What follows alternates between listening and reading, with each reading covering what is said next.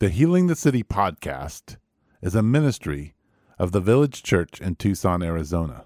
If you enjoy the Healing the City podcast and wish to support it financially, you can go to villagersonline.com, click the We Give tab, and follow the instructions.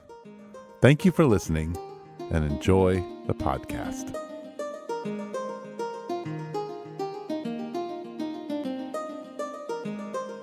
All right, welcome to Healing City Podcast. My name is Eric Siepen. I'm pastor at the Village, and across from me is Michael Kuzna, who everybody at the Village knows, who is our possibly new pastor at the Village. Well, it's scary to hear it said that way. Yeah. Someday we will hopefully be calling you Pastor Michael. Wow. Okay.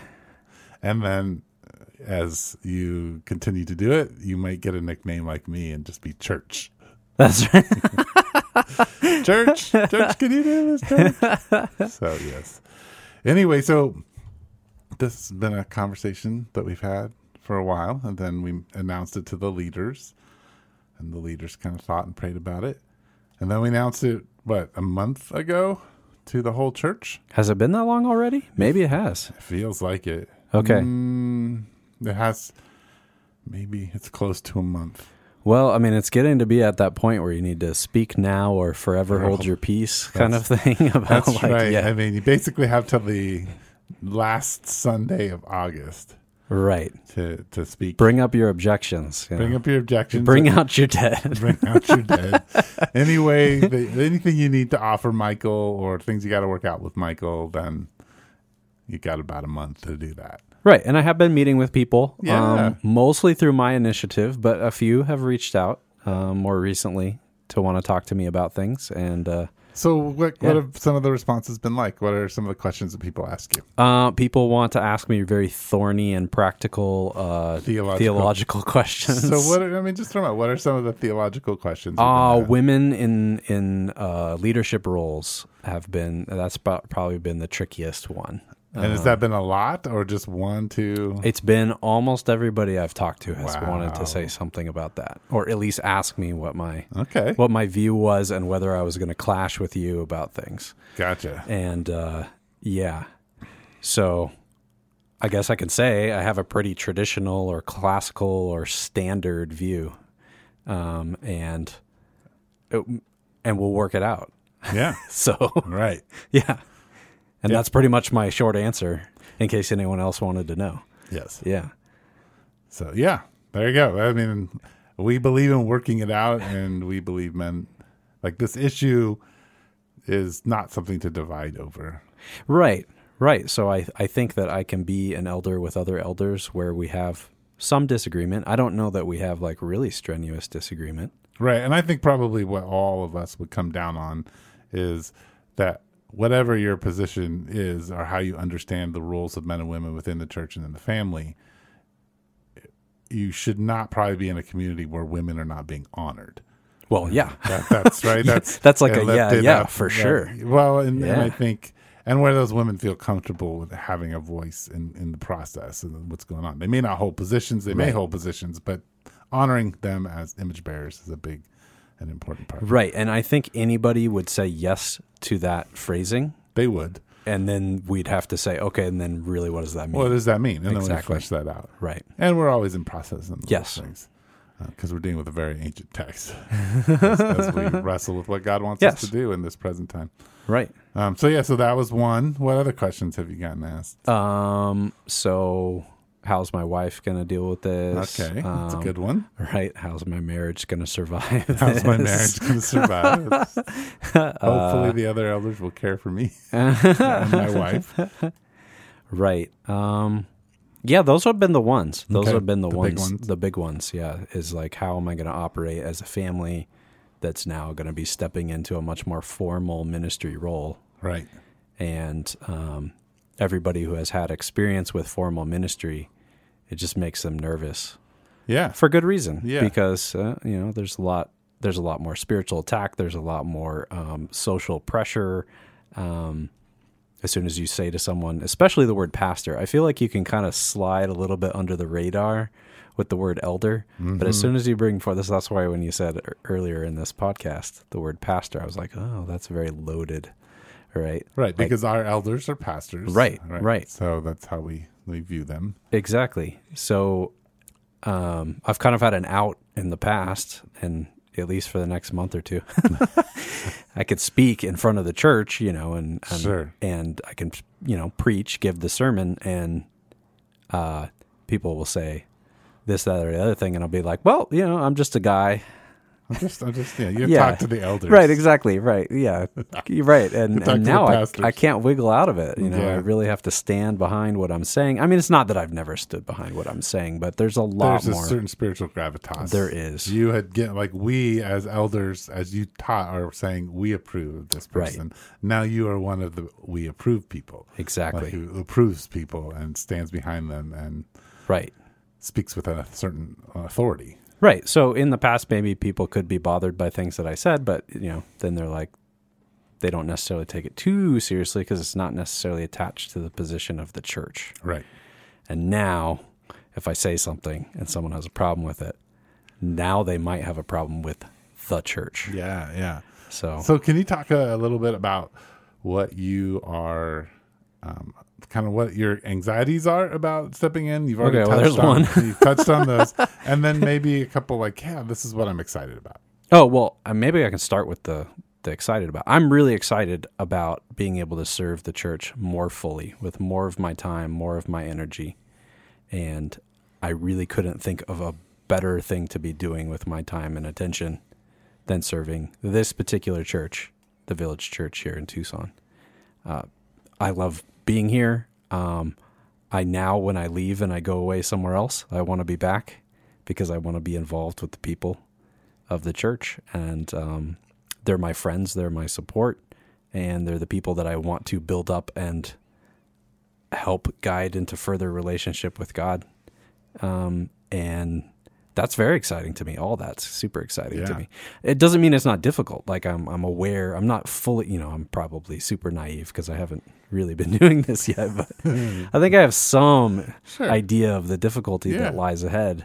So I'm not just Pollyannish about this, but I'm prepared to face that. I'm willing to face those challenges, that difficulty. What's going to be hard? I'm less nervous about preaching, although with the caveat that I just gave is like all of a sudden now it's not just that I'm preaching as one among many opinions in the church, but now I carry forward kind of the opinion of the church to some degree. Yes. So that's a little bit, but I'm not too worried about that. I feel like I can have a kind of theological back and forth with people. I think where it gets really difficult is when we have people at the church struggling through their marriages or struggling with their sexuality or with addictions or, they have deaths or, people get attacked. I mean, there's all kinds of, people are really super sick. People go through a lot of intense difficulty that churns up all kinds of intense spirituality and emotion and people like change or show different sides of themselves that are really sometimes scary, hard to deal with. Yeah. And now it's like, I used to be able to be like, well, that doesn't seem like it fits for me right now, Eric. Like, why don't you go take care of it? And now it's like, no, that's now that's my job, right? I don't really get to opt out. Yeah. Yep. You get to step into the path to being an over-shepherd. Exactly. Yes. Right. Yeah, and to caring for the people. Wow. Yeah, hey, I've been doing this 20 years. It gives me trepidation, which is good. We should be. We should be doing this with fear and trembling. But yeah, it's kind of the new job too. Like you don't know what that's going to look like or how you're going to experience it till you do it. Right. And so that'll be just sort of learning on the job, training. So yeah. Cool. So maybe just people should talk to you. Even if they don't have any problem with it, just to give you encouragement or to ask you some good questions, give you some good village questions to kind of ponder. And get to know me. And to get to know you. Especially if you don't know me already, definitely get to know me. If you know me already, I would love to get to know you better. Yeah. I mean, that's what I'm excited about doing. So for people who don't know the elders of the church and the leaders of the church, we have a list we call the shepherding list. And there, on our shepherding list, there are over 110 adults and something like 45 kids, 50 kids under the age of 12. So that's a lot of people too. You don't know everybody. People may be acquainted, but you don't know everyone. Mm-hmm. In fact, recently we're in a leadership meeting and people are offering people things in the group that I was in. And one of the phrases that even on the leadership team was, well, I don't know you super well, but how I have observed. And that's on a 14-person, 16-person leadership team that we have. Right. So not everybody knows you. And so they should go get to know you because you're going to be the one shepherding them. Right. And well, if you're at all excited at getting to know me, just, use this as an excuse to do it. Right. Because you're excited. Right. And if you always wish that we would hang out, but you never had the moment to do it, like this is a good in. Yeah. Right? Yeah. Get him before he gets you. That's right. Yeah. And FYI, I might be reaching out to some of you who are listening and poking you and prodding you a little more. Yeah. That'll be cool. So maybe. So the other thing is there, can you talk a little bit about, I don't know, looking in your prophetic mirror for a moment and hopes and dreams. Getting Disney fairy tale things. Well, yeah. Okay. But sure, go ahead. Just what are your hopes for the village in the next 2 years? Like in the sense of where do you want to see them be? What kinds of things do you want to see happen? What are your kind of... Well, I've been doing some stuff to make the building operate better, physically speaking, and I would love for the building to be even more functional than it currently is. I mean, it's a huge blessing, but there are so many things that could use improving about the physical building. So I would love for that to continue to improve about the pace it's going. Although if there's any donor right now, who just is sitting on you got piles of cash, boatloads of cash that you would like to... what was it? If we had the building team was talking about, if we had 100,000, what would we do? Yeah, we would definitely resurface the parking lot. So if anyone wants to fund the resurfacing and repainting of the lines and the having a better layout for cars to park, all of that would be fantastic. Yes. Amen to that. But yes, I don't see that as necessarily a prophecy, as more of like a please. Please, yeah, sure. But it's a prayer. It's a prayer, not a prophecy. Yeah. Okay, but yes, the other thing that I would love to see is an even more attentive and organized way of educating our children, and not just on Sunday service times. Right. So something that goes further into what we often hand over to private schools, public schools, and that we would have some thought and care taken in the way that we as parents collectively within the church are raising our kids and sending them to teachers. That maybe we would use each other as the teachers more and more for the things that we would like our kids to learn and grow in, rather than completely outsourcing that to other people that we don't know nearly as well. And it doesn't need to be an exclusive either or thing, but I would love to spend some more time discussing that and then maybe putting that into practice in the coming, say, 5 years. Yeah, no, that'd be cool. Yeah. It'd be really cool. Yeah. Anything else you would want to add to that? Well, I just... to your vision for the village? I mean, I've always had this kind of pipe dream of having this very philosophical, theological, intellectual kind of thing going on where we're addressing the thorny head problems of people in the culture and how they keep them from God, basically. Yeah. I think actually we kind of just do that naturally as a church at this point. Yeah. But I would love to see that more physical space opened up, more scheduling space open up for those kind of kinds of things. And I think probably just simply by me being here and being a visible part of the church that's noticeable from the outside, we might just naturally start to see that happening. Yeah. So, and one of the things that you'll be stepping into if you become a pastor elder at the village is, in a way, you're taking spot of Rod in the sense of, I mean, not necessarily in the order, because maybe I am, because I'm you are now the lead pastor. No, but I'm the oldest pastor, and so, but could you just talk a little bit about maybe some things that Rod has offered you over the years that you would want to hold on to and bring to the church?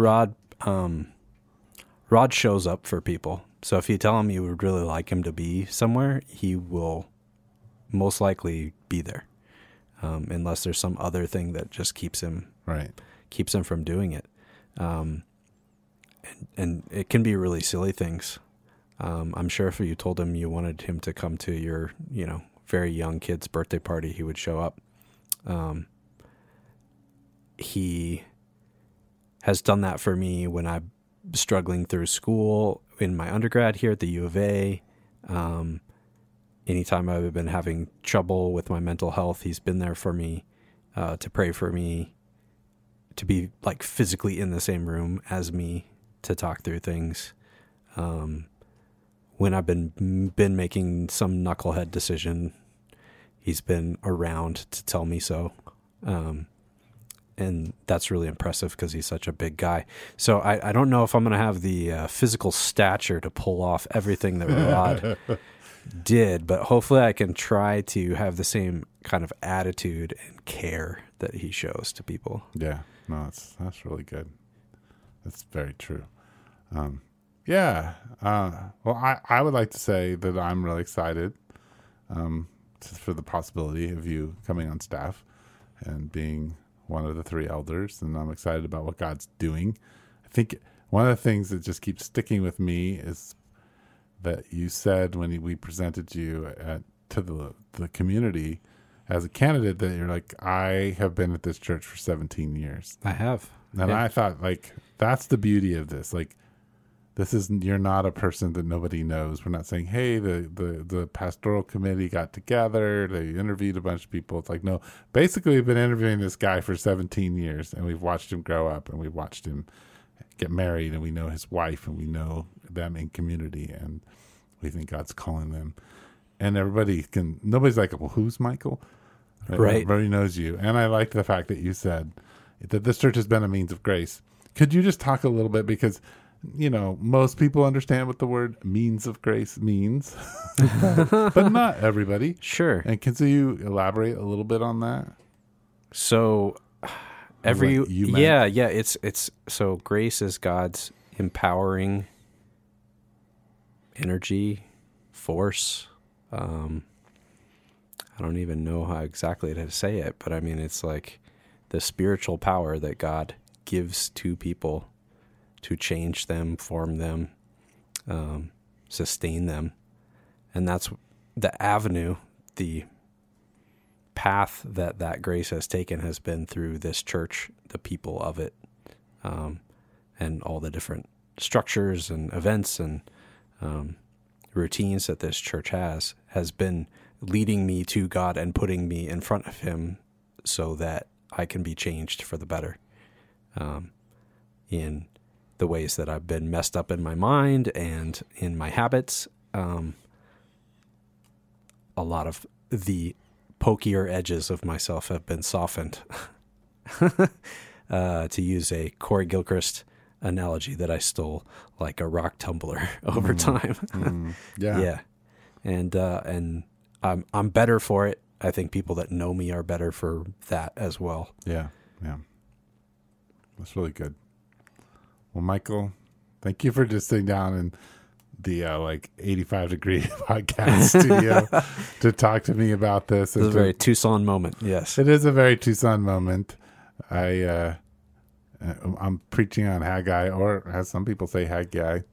It seems that it's a debate as to how you would say it, but it's like one of those few books, because it's a post-exilic book, that we know the exact dates of when it was written, like to the day, and it starts out in the sweltering summer. And nice. So I was just like, we will relate then. But we can fully relate to doing life in the sweltering heat, and trying to figure out how to follow God, because it's 105 outside or something like that. Wow. So anyway, thank you for doing that with me. And this is this is really exciting. I'm excited about what God's doing. And the procedure, if people are wondering what's going to happen, is that the last Sunday of our August, last Sunday of August, we will announce to the church that if no one has said there been no objections or we've worked through everything that needs to be worked through, pass. That he passed, that we've affirming him, you as an elder, and you'll go through kind of a little month of ordination, and then we'll have an ordination service at the drumming circle where you will be ordained as a pastor and elder. Oh, at a drumming circle. Okay. Why do I keep saying drumming circle? Sorry, guys. Belonging service. Belonging service, not drumming circle. At the belonging service, we will ordain you. And one thing I'm totally looking forward to is we did this for I think for Corey and for Mark and for Julie, and we steal it from the Orthodox Church. But we're all going to sing Axios over you, which means worthy. And it's just it's part of the Orthodox ordination service. And it's just a great, beautiful way of affirming you.